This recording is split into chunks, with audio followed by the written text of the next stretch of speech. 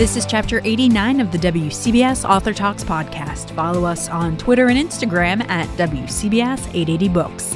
I'm Lisa Chernkovich. We get away from it all this week with two books that celebrate the outdoors. The first, a coming-of-age story set in the North Carolina marshes. The second, an ode to having a cabin in the woods. Then, we'll learn how to deal with disaster.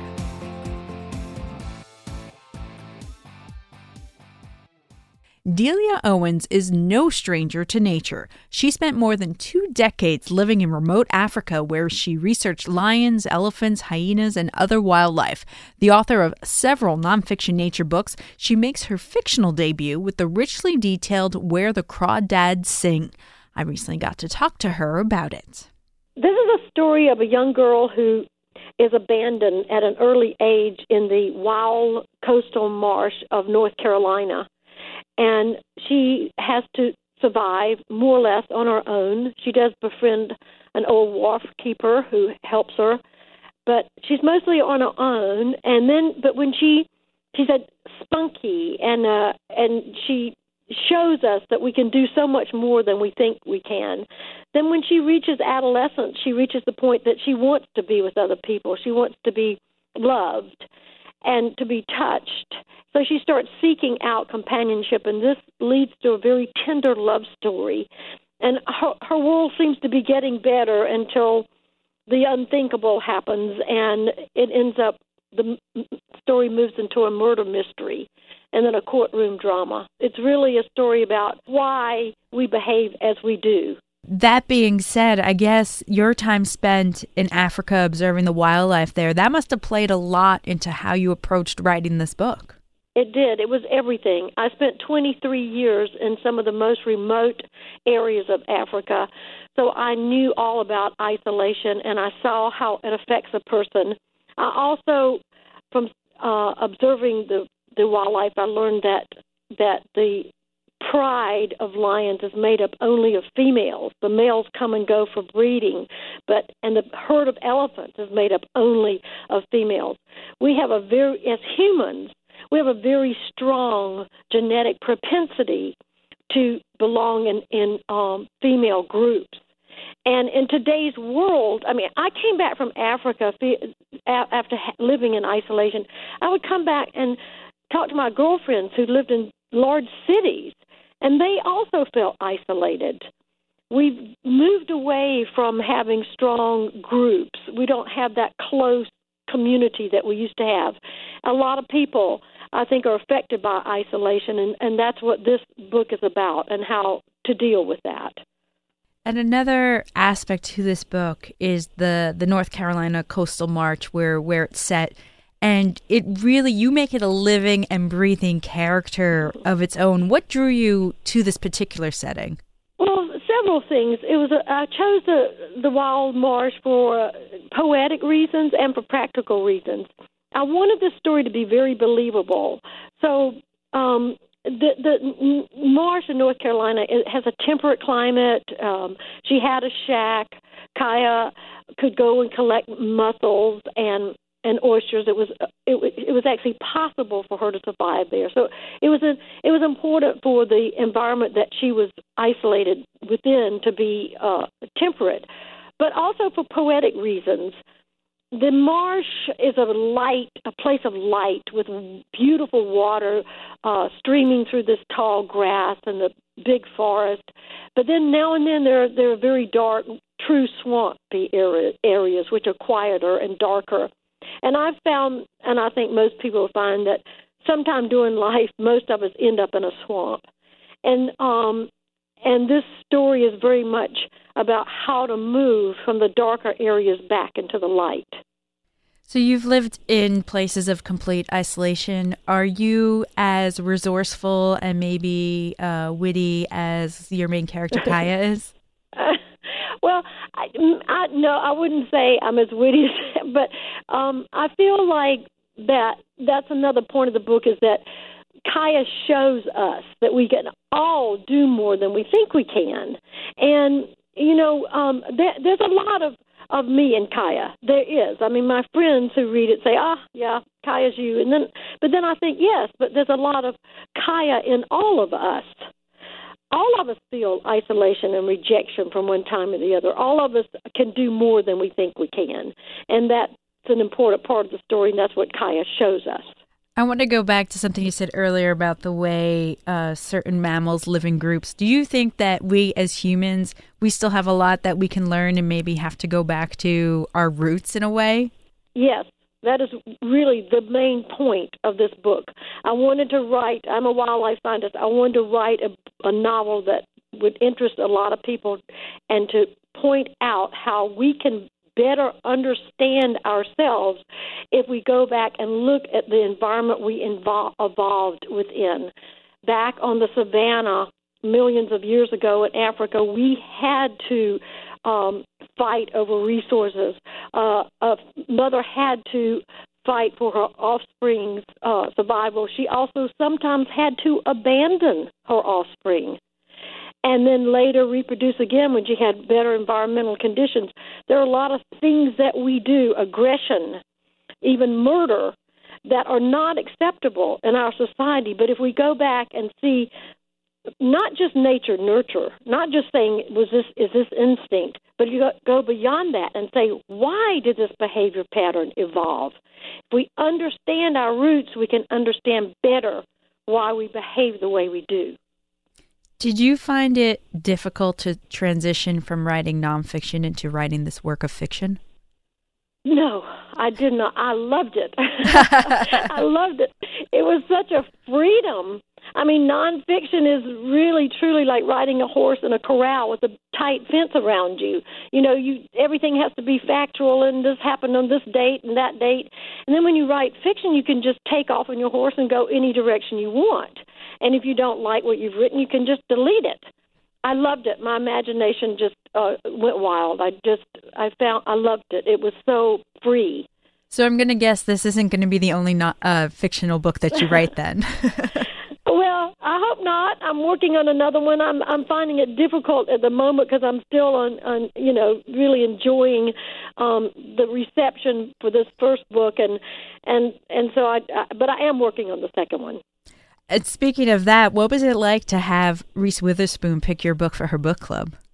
Well, I mean, she picked my book as her September Book of the Month club, and the next week I went on the bestseller list and have not come off of it. So, and I was on an airplane. I just clicked over to, off of airplane mode, still, sitting in my seat, trying to deplane, and my editor calls and says that she's chosen my book, and I just started crying, weeping right there in my seat. I did a quick Google search before I got on the phone with you. And when you type in "do crawdads," the first suggestion that comes up is sing. So, where do crawdads sing? I guess you're the person to ask. Technically, they do not sing, but that is the whole point of the book. My mother used to say that to me, go out, way out yonder where the crawdads sing. It means going out and finding what nature has to tell us.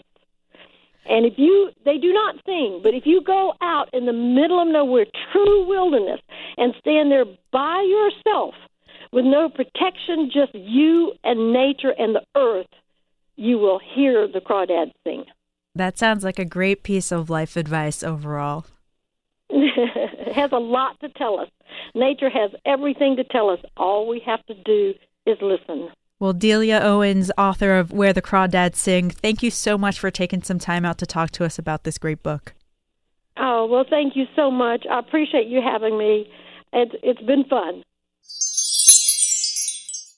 Sometimes you just want a place to get away from it all, and that's just what author Stephen Sautner was looking for when he bought his fishing cabin in the Catskills a little more than a decade ago.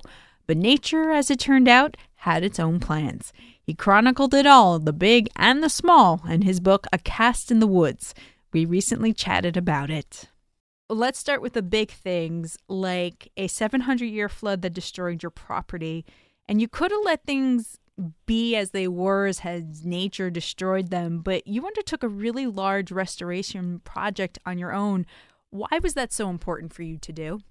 The cabin sits on 14 acres of beautiful unbroken hemlock woods, and it has a quarter mile of a very small native trout stream. And in that stream are native brook trout and rainbow trout. And I fish. I mean, that's why I went up there. And after the flood, the stream was completely trashed. All of the shade trees that lined the stream and provided cover for the trout were virtually gone. All of the trout pools had filled in. The trout were gone. The insect life that the trout feed on were gone. And I stared at this thing, and it looked like a drainage ditch.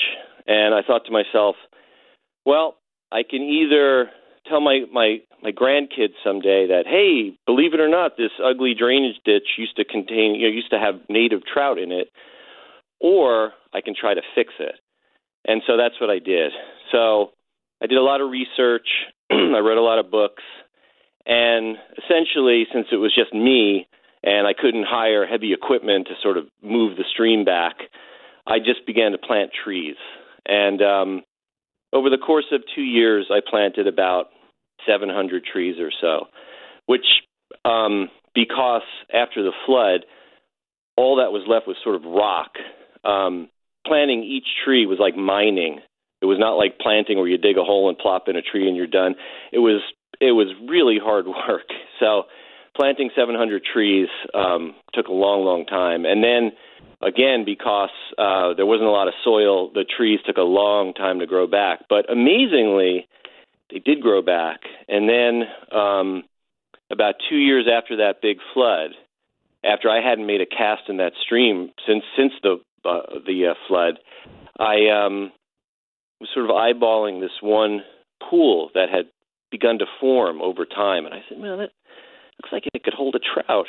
And so I took my fly rod that had been sitting on the porch for 2 years collecting dust and tied a little fly on and made a cast. And this little brook trout came up and ate it. And it was this amazing experience. I almost started to cry when I landed this trout.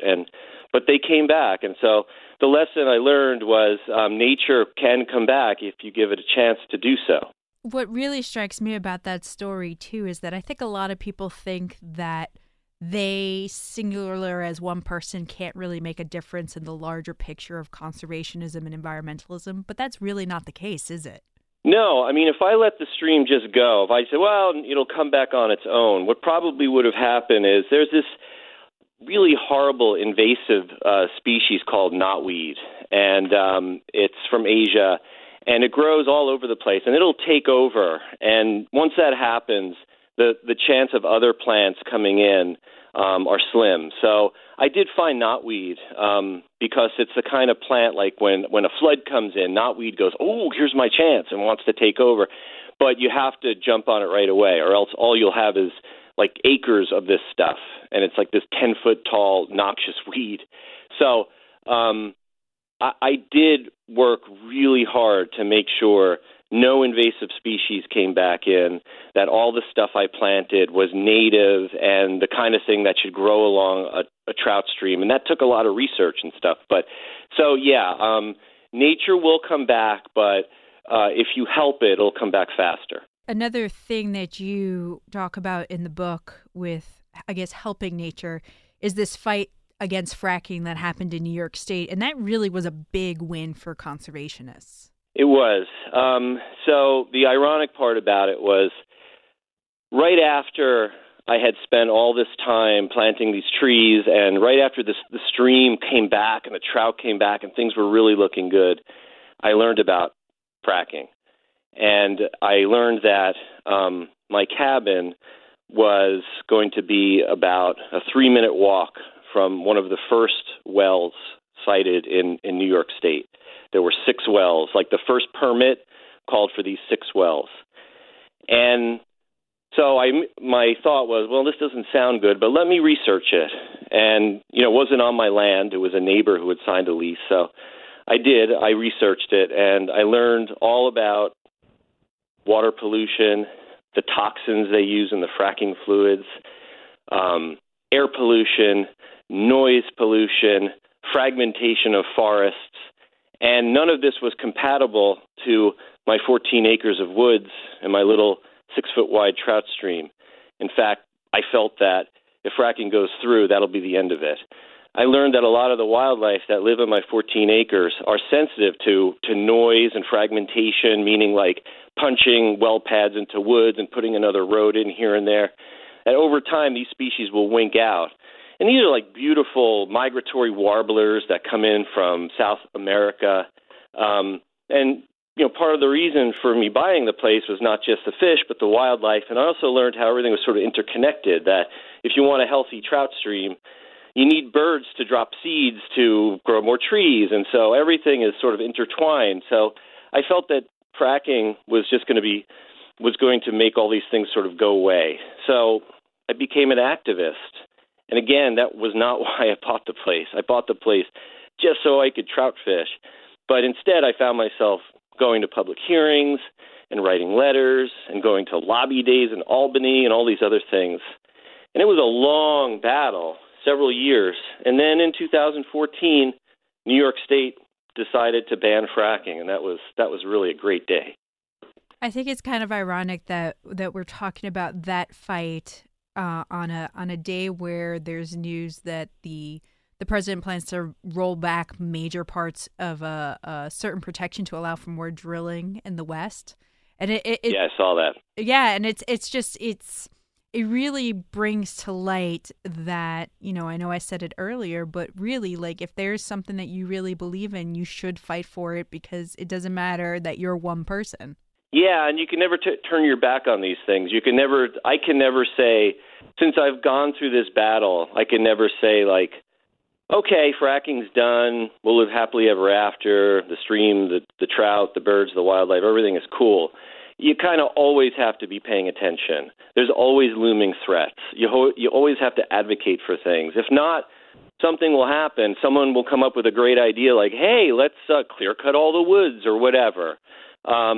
So what I learned was, like, when you own a piece of land, you're kind of the steward of it. And that means you're kind of always, like, trying to protect it. And I just thought, I'll go up and I'll fish, and that'll be great, and I'll just fish, because that's what I love to do. But it's really much more than that. You have to kind of always advocate, or there are threats sort of waiting to come in. So that's the lesson. So I guess you would say that the conservation battle is like owning a cabin. There's always maintenance to be done. There is always maintenance. Again, I bought it. I was like, we'll buy this simple cabin because I don't want to do a lot of work on it. I just want to go fishing. And then it's between, the floods and the fracking and my battles with mice and invasive species and all that stuff. It's sort of, it's not just go up there and fish. But the thing is, all that stuff, fighting against fracking was not all that fun. But, watching the stream come back over time. And now, as I walk along the stream and I see all these trees that I planted, and some of them are 25, 30 feet tall now, it's a really nice feeling. It's a much more so than if, like, nothing ever happened and, I just fished and never really thought much about it. And now when I see, when all the migratory birds come back in the springtime, and I'm sort of feel like, hey, fellas, welcome back, and I've kept the place nice for you, and enjoy and nest and produce young, and everything's cool, and I got your back. So knowing what you know now, would you still buy that cabin in the woods? Absolutely, I would. Absolutely. My son has grown up there. He's 13 now, and we've got the place before he was born, and he's grown up sloshing through that stream and catching frogs and crayfish and trout. And, even though there were some hard times, I'd have it no other way.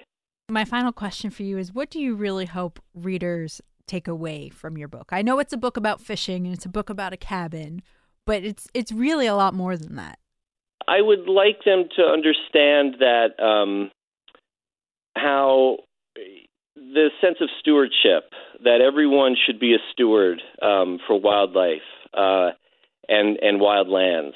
And I think there's a fair amount of humor in the book of some of the bad things that have happened, like I said, with mice and that sort of thing. And a dead salamander. We didn't get into that. And the dead salamander, yes.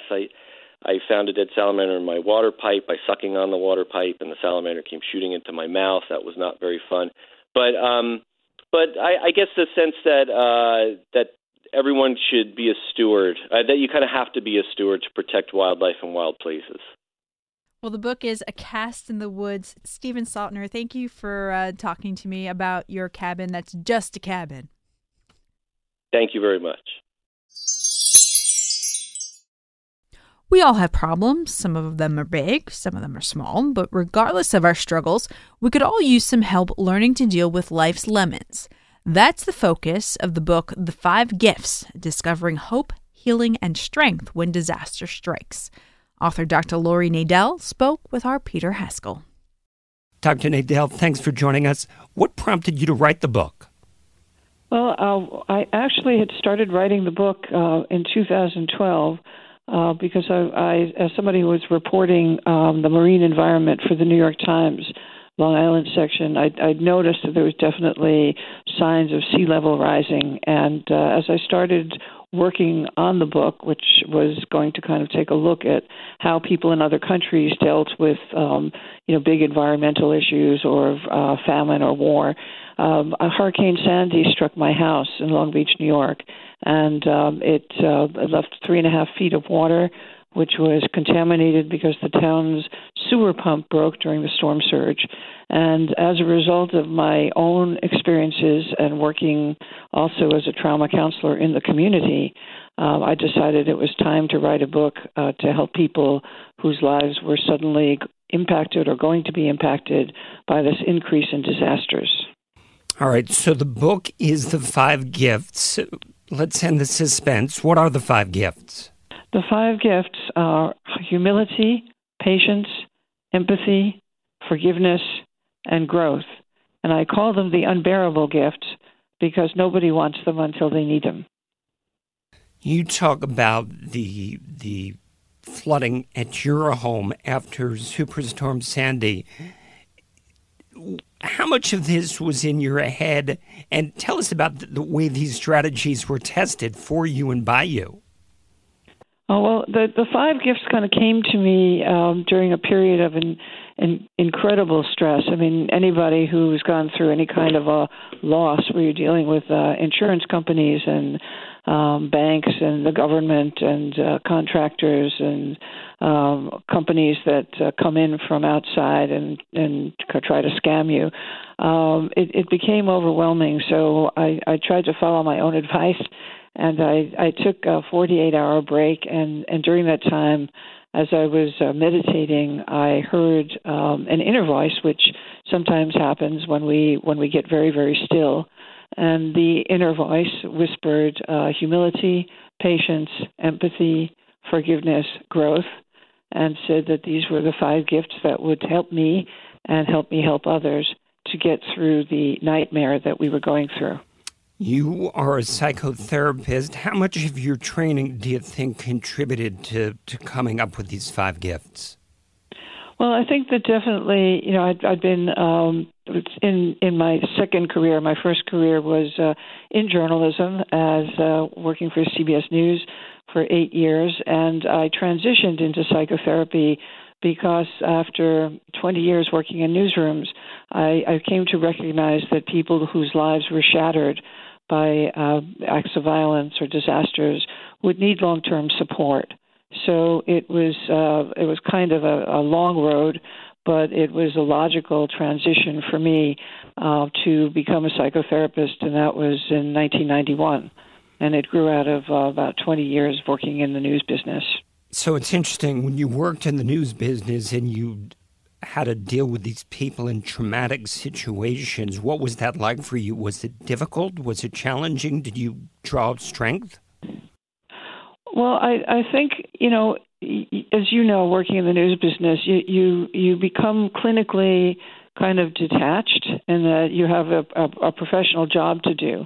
And it wasn't until, I guess, about 5-6 years into my time at CBS that I became much more empathetic. It was kind of, I think, an organic change because I'd had a baby, but I became much more sensitive to the idea that, people who I was writing about or the images that I was putting, that I was choosing to go up on screens that would be seen by millions of people, that those people were actually real people, and that they were going to need a lot of help and support to recover from what they had just been through. So I think it was a series of realizations sitting in cutting booths and sitting in newsrooms.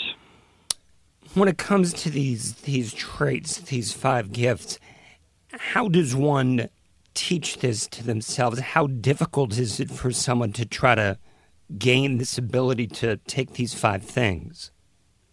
Well, it's an interesting question because, when we think about gifts, we think about iPads or, new cell phones or, gadgets or clothes. And as I say, I call them the unbearable gifts because they're not really part of our particular thinking in this culture. But when we look at other countries, one way we can acquire the gifts, I think, is by learning how people in other countries have applied them in similar situations, whether it was the Rwanda genocide, whether it was the tsunami in Thailand, whether it was September 11th, whether it was serving as a soldier, as a Marine in Afghanistan and Iraq. How did these particular traits help other people, and how can we kind of adopt those stories into our own narrative so that they help us to kind of see things in a different perspective when we get overwhelmed? You mentioned 9/11. You worked with the children of some 9/11 victims. Tell us about that and your efforts to instill or try to help them instill these gifts within themselves. The program was called the World Trade Center WTC Family Center, and it was part of South Nassau Community Hospital.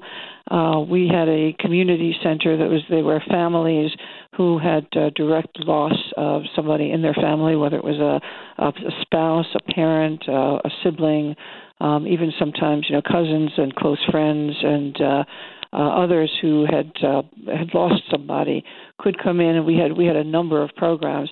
My program for teenagers was designed to get them really to connect with each other. So I was really building the empathy gift more than others. Humility, patience, and empathy, I think, were the things that came up as we did a lot of activities together. We were together for about 3 baseball seasons. Baseball had a very strong healing power because the older kids started to coach the younger kids, because the younger kids' dads were no longer there to help them out with Little League and baseball practice. So it was really wonderful to see this kind of natural growth of humility and patience and empathy among these kids as we went through those 3 years together. What was the experience like for you? I love kids, and my own kid had gone off to college, and I just think that being around them was inspiring, seeing the friendships that they were developing with each other, which was really the core, I think, purpose from my perspective as to what the program for me was about, was helping them to build bridges so that they would be able to connect in the future if there were other events and they needed to be with other people who could really get it. So it was very exciting for me to be able to contribute to a process that had been very difficult for them up until that point. Many of them had never even spoken about what happened on 9/11 until we got the program underway. And then they started talking to each other, and that was really rewarding for me to see. Was there anything that you learned from dealing with these kids, be it about these 5 gifts or about anything else? Well, the one thing that struck me, and I actually mentioned it right after the Parkland shooting to a couple of the first responders. I'm on a debriefing team, and what I said was, kids are really resilient, and kids after coming out of a disaster, kids can really come together in very surprising ways, and they're stronger than we know. And we can learn a lot from their strengths. And I remember saying that, and the Parkland movement hadn't really taken form yet. So we were just kind of starting to see those kids speaking out. And of course, it's a different time and it's a very different situation, a different environment. But I think that kids who have been through a catastrophic loss can really surprise us in the strength that they show, the empathy that kind of comes up naturally, that connects them to each other and bridges them to the rest of the world. And I was very inspired by working with the kids whose fathers were killed in the World Trade Center. Are children more resilient than adults, or if you're resilient as a child, you'll be resilient as an adult? I don't know that we can say that children are more resilient than adults. I mean, children have fewer ideologies, if you will. They have fewer belief systems that keep them looking at the world through only one lens. I think the kids look at the world, kind of more as a prism. It's a rainbow of opportunities, or it's a rainbow of oppression, depending on what their circumstances are. So things tend to be a little more, I think, black and white for kids. And for adults, I think that we can learn from kids, certainly, about how to take down some of those beliefs about what the world should or shouldn't be, and to kind of live in and again, that's the gift of humility, is to live in a state of openness and acceptance that we really don't control very much in our lives. And I think that that gives us resilience, that understanding and that humility can help us bounce back just as it helps kids bounce back.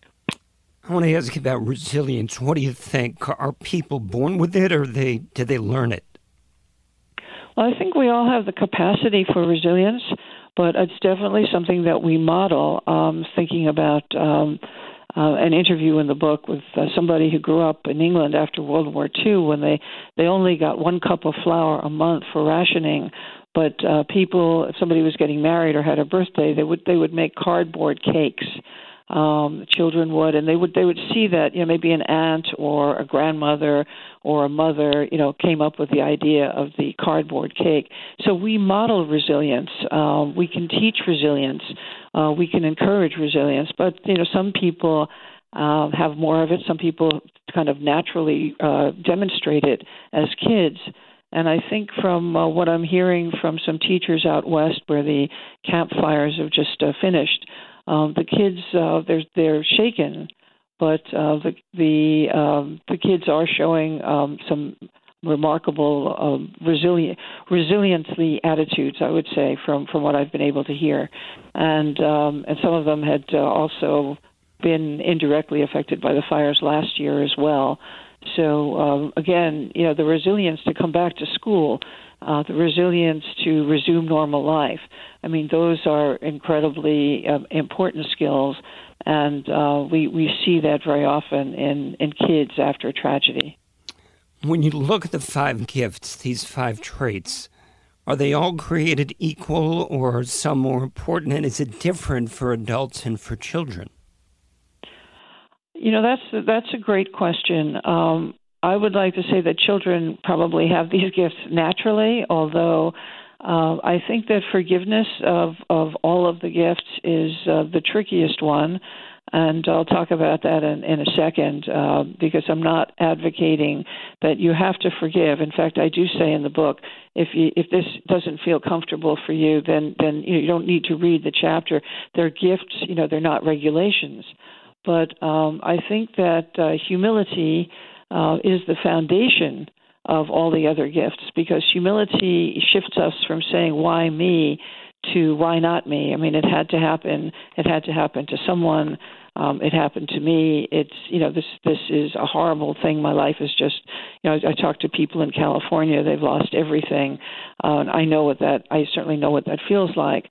But, we do come through this, even though it can take a few years. And we do begin to regenerate and rebuild and grow. And humility is the foundation for all that. So if we really, to look at one gift that you can build on, that's humility. Patience is the gift that nobody wants. I mean, no one ever said, "Dear Santa, forget the iPad, bring me patience." We're not a patient culture. I'm a New Yorker. I come from a long line of easily frustrated people. It was very hard for me to write about patience. But patience is the gift that lets us accept that maybe 2 years later, 3 years later, we're still grieving, or we're still wishing that we had back the life that we had before, or that we were who we were before.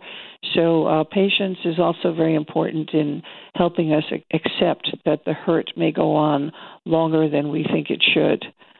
Forgiveness, I always tell people to step into the word forgiving instead of forgiveness. And forgiveness isn't a light switch. It's more like a dial or a moving spectrum. When we are in a state of forgiving, we can begin to forgive ourselves for not having been able to prevent that event. And I think that that's the number one principle of forgiveness, that we need to be forgiving of ourselves, because we're all flawed, we're all imperfect, and we're all works in progress. And growth, again, if we change it to growing, if we're alive, we're growing, and we're going to be growing as a result of this experience. Some people can say they may grow in a more positive direction. Some people may grow into a more guarded position. Some people may grow into a more vigilant kind of a character. But we are growing. We will change. We will develop new systems of coping. We will develop new beliefs and new ways of navigating life because of the experience or experiences that basically shattered life as we knew it. So we spoke a little bit about resilience. You write about resilience in the book, and you write about gratitude. How do these two fit in with the other five? Resilience, I think, is an outcome. In other words, with the practice, I guess, with incorporating more of the kind of five gifts thinking into how you handle crisis or how you handle stress, I think that you will become more resilient. And I think that that's really, really important. And I'm sorry, the second part of your question? Gratitude. I think that when we have the five gifts, we are grateful. We're grateful for the experience because it deepens us psychologically and spiritually. We discover that we're really stronger than we thought we were, and that's something that I'm constantly saying to people who I have the honor to work with, is that you're really stronger than you know. And I think that when you begin to experience the strength that you have and the resiliency, the ability to bounce back, that gratitude comes in naturally. However, very often people, when they're really going through a very hard time, they had a fire in their house, their partner has cancer, the pet dies, then they fall and they have an accident, the insurance company is giving them a hard time. This is people, everyday people, millions of people go through experiences like this every day. And at those moments when everything seems to be coming against you, if you will, one crisis after another, it's really important not to feel guilty if you're not grateful in that moment. It's normal not to be grateful, and it's normal to be angry sometimes when you feel helpless. Gratitude, comes in its own time, and I think with the five gifts, gratitude becomes another outcome along with resiliency. For people who have these gifts, how does it help them, and how does it set them apart from those people who don't?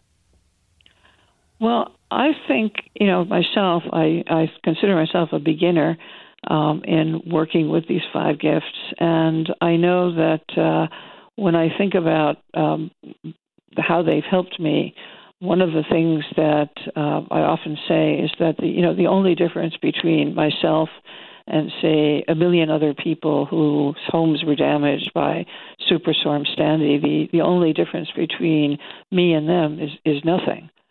And I'm just another person who went through a disaster, and there were millions of us in this country.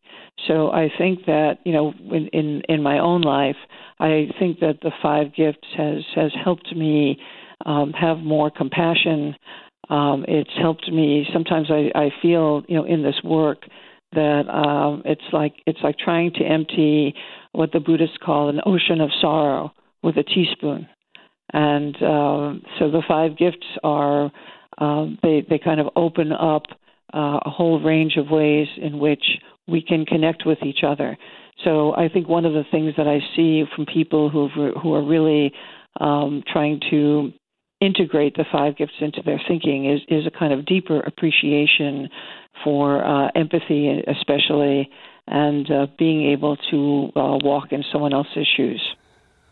When you look back post-Sandy and what you faced in your life, how long did it take for you to regain your equilibrium, and how much of an impact did these 5 gifts have on that? Well, I don't know that I've regained my equilibrium. I think that for me, and I think most people I know, Sandy was, we call it an imprint. It was a very strong, it was like a little time stamp, in your own personal history, if you will. So you think of life, some people say before 9/11, after 9/11, and then there was Sandy, and Sandy was definitely, a marker that defined how life was before and how life has been since. I talk about 3 elephants in the room very often when it's a couple of years after a disaster, and those are the loss of control, the loss of safety, and the loss of identity.